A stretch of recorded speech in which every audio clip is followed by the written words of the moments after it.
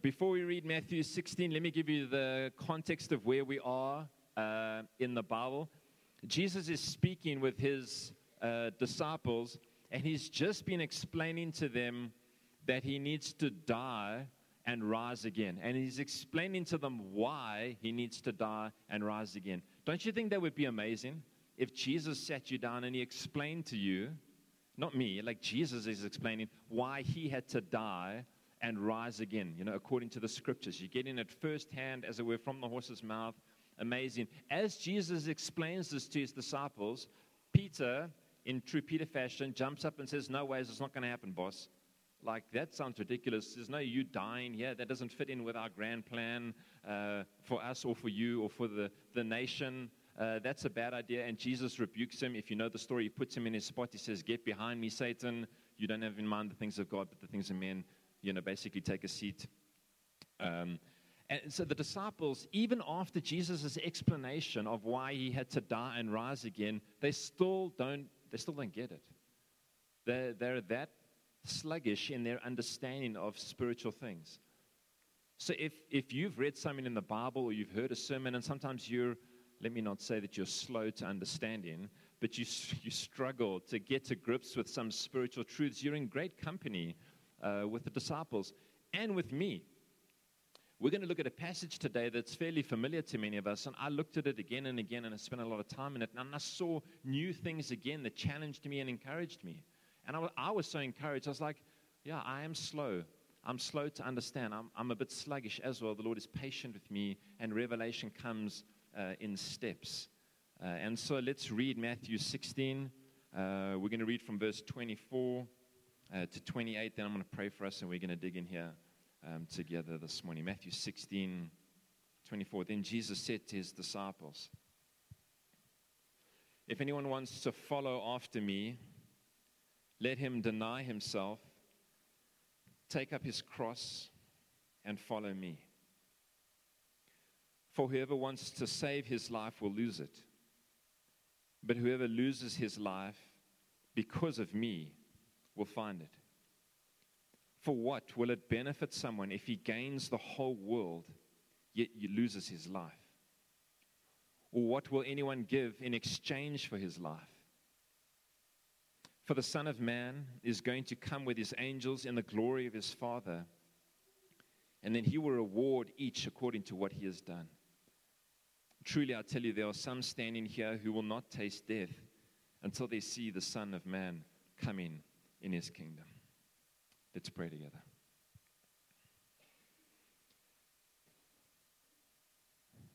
Father, as we come to your word again this morning,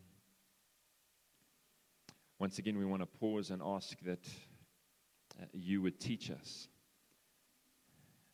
that you would speak to us, that you would reveal truth to us, the truth about who you are, the truth about who we are, life-giving, spiritual truth that can shape us, can transform us, can help us, can speak grace to us again this morning. We acknowledge that with our own limited human abilities, we can't see, we can't understand. But we're so grateful for the presence of the Spirit amongst us and your great gift of the Spirit to open up our eyes and to teach us and to speak the words of the living God amongst us this morning. And so we look to you now and say, Father, please would you speak? Please would you give us grace to hear? Would you give our hearts grace to receive from you this morning what you're saying to us? We're not here just to pass minutes and hours. We're here to meet with the living God. And we know that that's your great desire. And you plan in advance work that you want to do in our hearts, in our lives this morning, no matter who we are and where we come from. And so our hearts cry together this morning is, would you come and speak, and would you come and move amongst us through the work of your Spirit in Jesus' name. Amen. So we'll start at the beginning of this and work our way through it. Basically, Jesus is sort of saying the same thing a couple of times. And some of you, as we read this, you're like, oh yeah, I've read this before. I've got it. Like, I've denied myself. I've taken up my cross and I'm following him. Like, now you're ready into next week and thinking about your to-do list, whatever else. And I want to encourage you to pay a lot of attention, not just to me, but to what the Lord is saying in this passage, because this is a passage for all of us. This is a verse, this is a text for everyone, whether you call yourself a Christ follower or not. And if you wouldn't call yourself a follower of Jesus and you're here this morning, we're delighted that you're here this morning.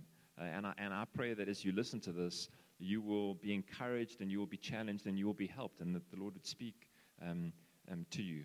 So I'm going to break it down, mainly to make it simple for myself. Jesus starts off and he says, look, if anyone wants to come after me, he must do three things. And let's dive into those three things. What's the first thing? Is that he must deny himself. Deny himself. And then take up his cross and then follow me. Deny himself. We live in an age, we live in a culture where you will not hear this message anywhere outside of the Scriptures. You will hear the exact opposite of this everywhere else outside of the Scriptures. The message and the call to deny yourself sounds like a message coming from a distant land or another universe. Every other message you hear is that you should what? Find yourself. People spend a lot of money and go to great lengths to find themselves. Some of you are maybe on a journey to find yourself. You can read a whole bunch of books. You can go on courses. You can go on retreats to find yourself, to find your true self, to live out your true you and speak your truth. And our whole culture is completely and utterly confused when it comes to the idea of what it means to be yourself. And you don't hear this, deny yourself. All you hear is be yourself, celebrate yourself, find. You never understand. Step into your true self. One of the areas where you see this playing out most vividly at the moment, and I'm not out here to make any enemies this morning, all right, is in the whole area of gender confusion. The whole area of gender confusion. This whole sort of gender revolution that we're still experiencing at the moment, you can now, according to our culture, choose who you want to be. It doesn't matter. It doesn't matter how God made you, what sex God assigned to you. You get to choose one because it's based on how you feel, how you feel, and being true to yourself, regardless of what your Creator made you and how He designed you. You just need to be true to yourself and whatever that feels and whatever's going on inside your own body or your own head or whatever else. And many people are having their lives ruined or wrecking their own lives by following this madness. You can tell what I think about it. I think it is absolute madness, and some of you may disagree with me, but I think it's madness. And partly because of this, because Jesus does not. And nowhere in the Bible, nowhere in the Gospels will you see the celebration of self. The only call you will ever hear in the Bible is to deny yourself. Not to find, but to deny. Not to find, to deny. That is a different thing. Our culture would put you and yourself at the center and say the whole world revolves around you. Sizwe Mashinini, the world revolves around you. You are the center of your own universe. Everything orbits and you need to find and unlock it. And within you lies everything that you need. Have you heard this? In you lies everything, and the secret to it is just unlocking. I don't know why I'm making all those weird. That doesn't look like I'm unlocking anything except my stiff hips. You need to unlock all the stuff that's inside of you, and then you can flourish and be your own little butterfly and just morph into whatever. And guys, I'm making light and little of it, but it's a heresy and it's nonsense, and it's hurting people. It's hurting people because the answer is not found inside. The answer is found outside that moves inside. I'll explain more later. This was vividly illustrated for me last night. We took our kids with us because we couldn't find a babysitter to the Imagine Dragons concert. Some of you don't know who Imagine Dragons is, and that's okay. One day you'll become a Christian, and then you'll find out who they are. So we went along to this concert at FNB Stadium. It was so much fun. It was so lekker. I don't know how many thousand people were there, but there were a lot of people there. And there was one part of the concert it was so moving, and being there, with all the people and the cheers and stuff, and we were on the field. Claire's not one of those sit in the stands kind of people at a concert. We always have to go and stand with all the riffraff there and jump up and down until your feet are sore.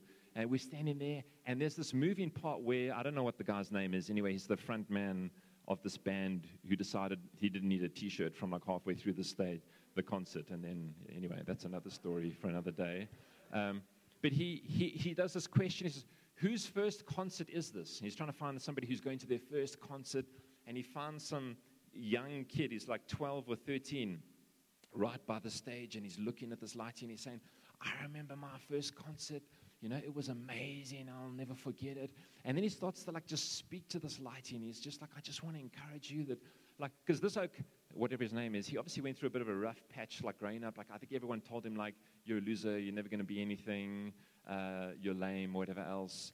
And now he's obviously made quite a success of his life, because we're all standing there, jumping up and down as he sings songs and stuff. So, and he's telling this lighty, and this is what's happening. He's saying to him, you can be whatever you want to be. Don't let anyone tell you what you can or can't do. You can do whatever you want. And the whole crowd, and then the camera zooms in on this lighty's face. And I'm finding myself getting all choked up there, because he's speaking with such authority and encouragement to this lighty, and the lighty's looking up at him and thinking, and the whole stadium, you can just feel the whole stadium just cheering along, yeah. And I slapped myself upside the head a few minutes later. I was like, that is utter nonsense, man. It's utter nonsense. Everyone is getting all up in their fields there and taking videos of it, and it's always I'm like, shut up, Wood, that's not true. That lighty can't be whatever he wants to be. He can be whatever God has made him to be in his unique shape and God-ordained purposes, and the reason why he's on the planet. He can't be whatever he wants to be. I can't be a doctor. My kids start bleeding, I'm done. They must sort themselves out. I'll call your mother. She knows how to deal with this stuff. If you puke, sort yourself. Call a sibling. I don't want to be near you. I can't be a doctor. I can't be an accountant. I can't add. I can't be whatever I want to be. I can be who God has made me to be. I have very limited gifts. I want to do those things to love and help people and serve the purposes of God. You see, you've got a whole stadium celebrating this self-worship. You can do it. Don't let anyone tell you otherwise. Go, go, go. And I'm like, don't tell kids that, man. Tell them a different story. Don't discourage them. Cause them to dream big, but cause them to dream big in terms of understanding why they are here and how God has wired them and uniquely put them together. Why he's calling them to himself. And why when he puts his spirit in people, everything changes. Tell them that story. But you're not going to hear that at a concert because it doesn't wash. You're not going to have everyone going, ooh, ah, with phones in a stadium. They're going to be like, huh? What the hell are you on about?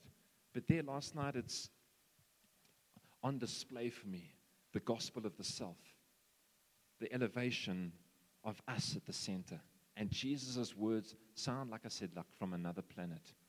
If you want to follow me, you have to deny yourself. That's where it starts, guys. It starts with a denial of self, not a finding of yourself, a denying of yourself. And then what? He says you deny yourself and you take up your cross. If anyone wants to come after me, he must deny himself, take up his cross. I had not seen this with this clarity before. Take up your cross. It needs to get picked up. It needs to get picked up. I know it sounds like it took you that long to see that. You know, I was not a good student at school, English comprehension with Mr. McMurtry went sailing over my head. But pick up your cross. It's something that you choose to do. You pick it up. No one dumps it on you. No one forces you to carry a cross like Jesus had to have a cross, and then they catch, is it Simon of Cyrene, and say, hey, China, you carry his cross, and it's just like no option about it, like carry. It says you have to choose to pick up a cross, your cross. You pick it up. Now, there's a lot of confusion around what this means. And we have appropriated the language out of this and brought it into general culture. haven't we? Everyone talks about their cross that they have to carry as if it's like a burden. Oh, it's my cross to bear. You know, and what is it not? What is Jesus not talking about here? Well, he's not talking about some circumstances that you have to go through. Health ailments. That's not your cross to bear. It's not. It's not an overbearing boss. It's not a difficult spouse. It's not health issues. It's not family dysfunction. We could keep going. It's nothing circumstantial that Jesus is asking you to pick up. Those are things that you find yourself in. A cross is something that you choose to pick up. You choose to pick it up and carry it. That's what it means. Tough circumstances provide plenty of opportunities for us to pick up a cross, but the circumstance itself is not the cross. It just gives us an opportunity to choose a cross in that moment and not bail on it and choose the way of Jesus instead of the way of grumbling.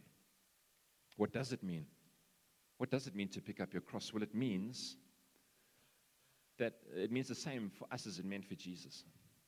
Dietrich Bonhoeffer, the German theologian, said that when Christ bids a man, he bids him come and die. When Christ bids a man, he bids him come and die. That's the invitation from Jesus, is to take up your cross and follow Jesus where he took his cross. That's to his death. It's not like you get to pick up the cross. Okay, cool, Jesus, I got the cross. We're going on an adventure. Where are we going? There's no adventures like that. You're going to your own death. That's what's happening. That's the call of Jesus. If you want to follow me, deny yourself, take up the cross. Take up the cross that leads to the same place that the cross took me, and that's to death. When Christ calls a man, he bids him come and die. Paul understood this in Galatians chapter 2, verse 20. He said, I have been crucified with Christ, and I no longer live, but Christ lives in me. The life I now live in the body, I live by faith in the Son of God who loved me and gave himself for me. I have been crucified with Christ. I no longer live, but Christ lives in me. If you're a follower of Jesus, this is what's true about you. You have been crucified together with Jesus. And it's no longer you that live. Christ lives in you. The life that you live is the life of Christ in you. You don't have an independent life outside of him. Your life comes from him. I'm going to explain this more as we dig into Romans 6 in a couple of minutes now. Take up your cross. It's not a circumstantial heaviness. It's a decision you take to follow Jesus to your own death, as it were. We're talking about spiritual things. We're not talking about physical death here, by the way. Then he says, follow me. Take up your cross and follow me. He doesn't say feel certain things about me. He said, feel warm affection for Jesus. He doesn't say ascribe to a set of beliefs about me. He doesn't say mark on a form when you're asked what faith you are, Christian. He doesn't say, well, consider me a great teacher and example. He just says, follow me. Those are two of maybe some of the most powerful words in the scriptures when Jesus speaks to them. He says, follow me. You might ask, like, where, Jesus? Well, in this particular instance, it's where? To the cross. Jesus has just been explaining to the disciples that he needs to die and rise. And then he's like, take up your cross and follow me. Guys, in weeks, you're going to see this happening. I'm going to go, and I'm going to go to my death on a cross. Follow me. The first and most important place we follow him is in cross-bearing to a spiritual death so that we can share in his life. But I think it expands. And when you want to know how should you live your life? What does God require of you if you're a believer in Jesus? What does God require of you? Follow Jesus. Follow Jesus. Where is he going? Where is Jesus? I can't see him. The reality of the teaching of the scriptures is that Jesus says it's better if I go. It's better if I go because then I'm going to send another one who will be with you because he will be in you. And he will lead you and he will teach you. And that's the work of the Holy Spirit, is to guide believers so that they can discern what God's good, pleasing, and perfect will is. That's how you know how to follow. And then you spend time in this word, and you read it and you see it calls an obedience out of you. It calls obedience. In what way is it? It calls obedience towards holiness, so we don't dabble with sin in our lives. It calls obedience to evangelism, to sharing the gospel with people, to living as ambassadors of Jesus. It calls to obedience of that. It calls to obedience of loving and serving the poor. It calls to obedience of sharing your things with others. It calls to obedience again and again and again. If you want to follow Jesus, just follow what he's calling you to. It's a long list. It changes every single part of your life. It changes how you work tomorrow morning. It's not just church stuff. Church for most people, or church gatherings, it's like the tiniest little part of your week, isn't it? Most of you are working, jobs, studying, whatever else. How do you follow Jesus there? You need to understand, what is the call of Jesus in Monday to Saturday? How do you live out what God has called and gifted you to do in the week while you're following him? You're not living for yourself. You're living for him, because you've died to yourself and you're living for and to him. So it's possible to live that out as a doctor, teacher, accountant, whatever. It's possible to do that because your eyes are fixed on him and you're living for him and following him. What does Jesus then say after that? Follow me. He says, verse 25, for whoever wants to save his life will lose it. But whoever loses his life because of me will find it. For what will it benefit someone if he gains the whole world, yet loses his life? Or what will anyone give in exchange for his life? This is this amazing mystery you see in the gospel, and what Jesus teaches. Hey, if you want to keep something, lose it. In the losing, you get to actually keep what really matters. If you want to keep, you need to lose. And in the losing, you get to keep and you find what really matters. I saw this with new eyes again this morning. Whoever loses his life because of me will find it. There's some people who think that if you follow Jesus, it's only a matter of saying no, no, no, no, losing out on all of these things. It's like, oh, poor us. You know, look at all these things we've given up to follow Jesus. Jesus, just so tough, eh? But you know what? Thankfully, we're going to be in heaven and Jesus will reward us one day and it'll all be worth it, kind of thing. But as for now, you know, it's lame. We've got to white knuckle it and just get through. But what Jesus says, if you lose your life because of him, you find it. And you find it now. Not only then, you find life that is truly life. What did Jesus say? He said, Satan comes to steal, kill, and destroy. But I have come, Jesus, I have come that you may have life in all of its fullness. I have come that you may have life in abundance. Does that sound like you're missing out? Does that sound like you're being overlooked by God? No. That sounds like what life is really meant to be like. Life in all of its fullness. The reason why our lives are often such a mess is because we don't believe Jesus. We don't believe that in him and in following him, there is life that is truly life. We don't. So we think we need a MacGyver and make our own plan over here because following him, it's tough. You know, we go without these things and we think that we need them, and so we crowbar them in, and it's Jesus plus something equals, meanwhile it's meant to be Jesus plus nothing equals everything. Let me ask you a question. This is our question for the week. By the way, we are doing the Questions of Jesus series. We haven't got to a question. Here is the question. What will it benefit someone if he gains the whole world and yet loses his life? You can only answer that question intelligently when you answer the question, what would be your whole world? What would be your whole world? What is your deepest desire that if you could put it all together, you say, that is my whole world. Life is just perfect now. Jesus says, you can have all of that. And it doesn't weigh on the scales. It doesn't tilt the scales. It's not a comparison thing. You can have all of that, all of your heart's desires and your greatest dreams. And if it costs you life in Jesus, it's worth absolutely nothing. And guys, I think that in our part of the world here, I would preach this differently in different places, but in our part of the world, everyone's bought into that kind of narrative that you need a good job, so you can make good money, live in a nice home, have nice kids, and live your life either through your kids or see your kids grow up and be successful, make enough money. Maybe you can have a holidays or a holiday home, maybe secure a foreign passport, so you've got an option to get out of here if everything goes pear-shaped. That's the dream. You've got retirement savings. Maybe you've got a plan to move to the coast, live on a golf course.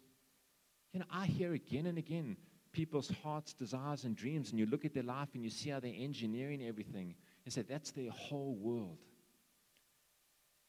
And that narrative plays out again and again, and it's crept its way into the lives of believers. That is the whole world.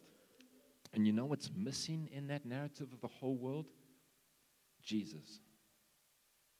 Jesus is the missing piece in that narrative, because it's a chasing after comfort, it's a chasing after security, after material things. And the Bible makes it abundantly clear. Paul says to them, your life is not made up in the abundance of your possessions. Warn those who are rich amongst you that their life is not made up in the abundance of their possessions. It says warn them. So here's your warning again. I warn myself in the week, so I'm not talking down at you, I'm talking to myself. Here's the warning from the Bible. Your life is not made up in the abundance of your possessions. Give them away. I mean it. I mean it. Give away things that you treasure the most and see what happens in your own heart. See how free it makes you to live this life with open hands, with loose hands, and see what else God may put in your hands to then give to somebody else. I'm not saying He's going to give it to you. I'm just saying I think God's desire is that His people are more conduits than containers. God wants to bless the nations of the world rather than have His believers hoard everything. That's why God's given you more, is so that you would be a greater blessing to others, not that you would have greater levels of comfort. I don't know where I am in my notes anymore, so I'm just going with whatever. This is difficult for us, though, because some of you are sitting here thinking, whatever, China, you chose a life of poverty as a pastor. You have to live with it kind of thing. We've dodged that bullet. We're okay, yeah. We've avoided the Lord's call. This is not a Christian pastor thing. It's not a full-time ministry thing. This is a take up your cross and follow me and deny yourself thing. And I think there's a lot of joy in living with open hands as a disciple of Jesus. So let me ask you again, what does the whole world look like for you? How hard are you chasing after your whole world? And what is it costing your soul? Because I have to warn you as a pastor, I don't want any of you, because I answer for what I teach you and I answer for your spiritual health. I don't want any of you to stand before Jesus one day and say, I never heard that. I never heard a warning that I could chase after everything my soul desired and it wouldn't cost me my soul. I'm warning you this morning. That if you chase harder after those things and it costs you your soul, you end up with nothing. And Jesus says you can't give anything in exchange for your soul. You're not buying it back post-case. It all happens now. You make the decision now. What will you live for? What will you chase after? What will you prioritize? Will it be Jesus? Will it be His kingdom? Or will it be the whole world? And it's plain as day what He's saying we should do. I want us to close by looking at Romans 6, because Paul writes this letter to the church in Rome and it explains to them this truth of what's happened in these believers. Let's have a look at Romans 6. We'll read from 1 to verse 11. It says, what should we say then? He's been talking about law and grace and the gospel. So what should we say then? Should we continue in sin so that grace may multiply? No, absolutely not. We don't want to sin more so that there's more grace. That's madness, he says in verse 2. Absolutely not. How can we who died to sin still live in it? Or are you unaware that all of us who were baptized into Christ Jesus were baptized into his death? Therefore, we were buried with him by baptism into death, in order that just as Christ was raised from the dead by the glory of the Father, so we too may walk in newness of life. For if we've been united with him in the likeness of his death, we will certainly also be in the likeness of his resurrection. For we know that our old self was crucified with him, so that the body ruled by sin might be rendered powerless, so that we may no longer be enslaved to sin, since a person who has died is freed from sin. Now, if we died with Christ, we believe that we also live with him. Because we know that Christ, having been raised from the dead, will not die again. Death no longer rules over him. For the death he died to sin once for all time, but the life he lives to God. So, you too, consider yourselves dead to sin and alive to God in Christ Jesus. What Paul is explaining here and teaching is if you look it up in a theological book, it's called the doctrine of union with Christ. This is one of the most mind-boggling, mind-bending things you can come to understand as a Christian. And I would say this is foundational and essential. You have to understand this. You may not understand it this morning, and that would be my fault. But you have to find another way to understand this, because if you're a follower of Jesus, this is what is most true about you. Let me try and explain what's happened here, what Paul explains.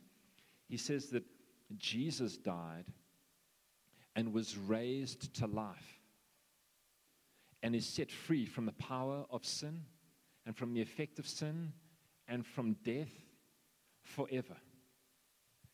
He says, by faith. What happens when you place faith in Jesus is that you share in the death of Jesus. You then share in the resurrection with Jesus. And whatever is true of Jesus is then true of you, because you are united with Jesus. There is, I'll be careful with my words here, there is no distinction between Jesus and you. Yes, there is a distinction. You are not Jesus. Jesus is not you. We're not becoming old pantheists like God is in the trees. He's in you. He's in all of us. One big, the divine that we all join into, woozy. Jesus is distinct. He's different. He's the eternal Son of God. But there is a union.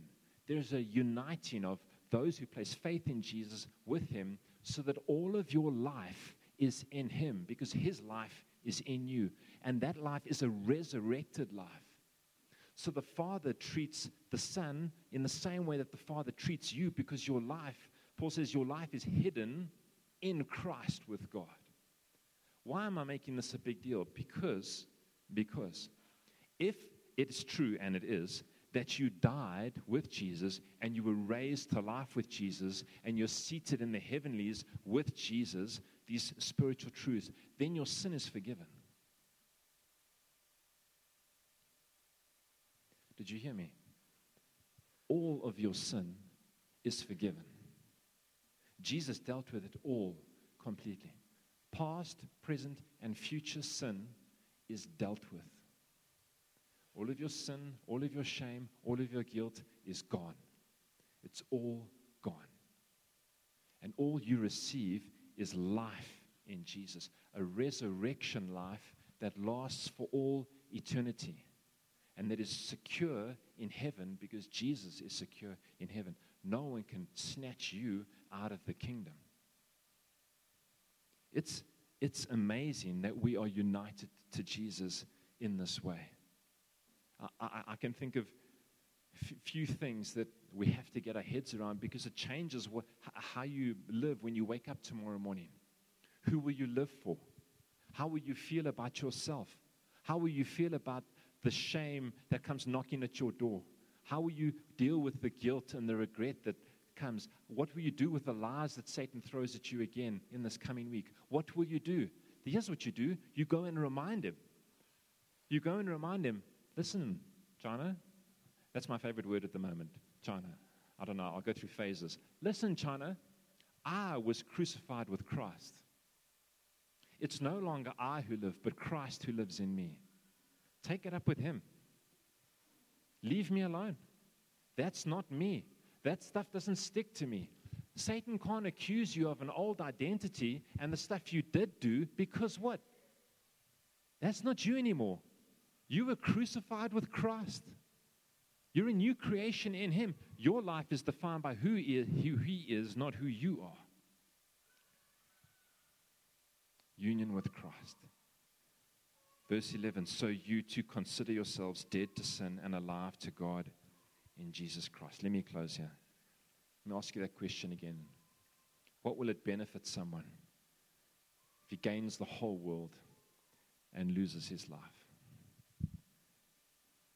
The answer is nothing. It doesn't gain you anything if you chase after everything and it costs you your life. And this is something that's true and important both for people who aren't followers of Jesus yet and those of you who are. It's a call to both of us, groups of people, to die daily. For some of you, maybe this is the first time you've heard this. It's the first time you've maybe heard this message or been in a church where they've challenged you to say, hey, when Christ calls you, He calls you to come and die. And that would be my invitation to you today. Hey, come to your own funeral this morning. Accept Jesus' invitation to your own funeral so that you can die with Him, so that you can rise with Him, and that you can know life that is truly life. You don't have to make a life for yourself. You don't have to chase after the world's empty things. You get to receive everything that Jesus has given and longs for you. It's a completely different way to live. And I want to encourage you that maybe this morning it's your day. It's your day. And I mentioned this as I was praying this week. I was thinking, I remembered a guy years ago when I was preaching actually on a similar passage, even maybe the same verses on this. He was in his 70s, and he came to me after a service where I made the same call like us. I said, hey, come and put faith in Jesus Christ. He came. He said, I've been in church. He had been in church for like 30 years, I think. 30 years. He thought he was a Christian. Those were his words to me. I thought I was a Christian. And it wasn't because my sermon was amazing. It was pretty average, actually, if I'm honest. He said it felt like God was pointing and poking in my chest the whole time you were speaking. And when you called at the end, I felt like Jesus was saying it's time to come home. He had sat in the church for 30 years, hearing message after message after message, and God turned the lights on one Sunday evening for him. I don't know how and why God does things like that, but maybe He's doing it for you this morning. You've heard this a million times. God is waking up your heart, and He's saying you actually haven't died to yourself yet. You're still living for yourself. You haven't taken up any cross, and you're not following me. Today's your day. Not next week, today's your day. And for those of you who are believers, it's an encouragement, it's a reminder that this is what we're all about, is a daily dying to ourselves. A daily dying to ourselves so that we can live for Him. The Bible says that if you want to walk by the Spirit, you've got to keep in step with the Spirit. It's a day after day after day. I think tomorrow morning you're going to be challenged again to choose. Do you live for yourself or will you live for Him? Will you feed your flesh or will you walk by the Spirit? What will you do? Let's go all out to follow Him. I promise you guys it's worth it. And may God help us. Let me pray for us as we come to communion this morning.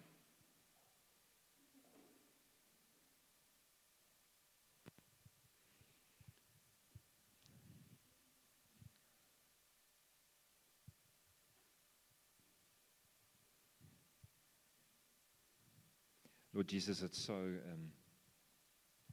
clear.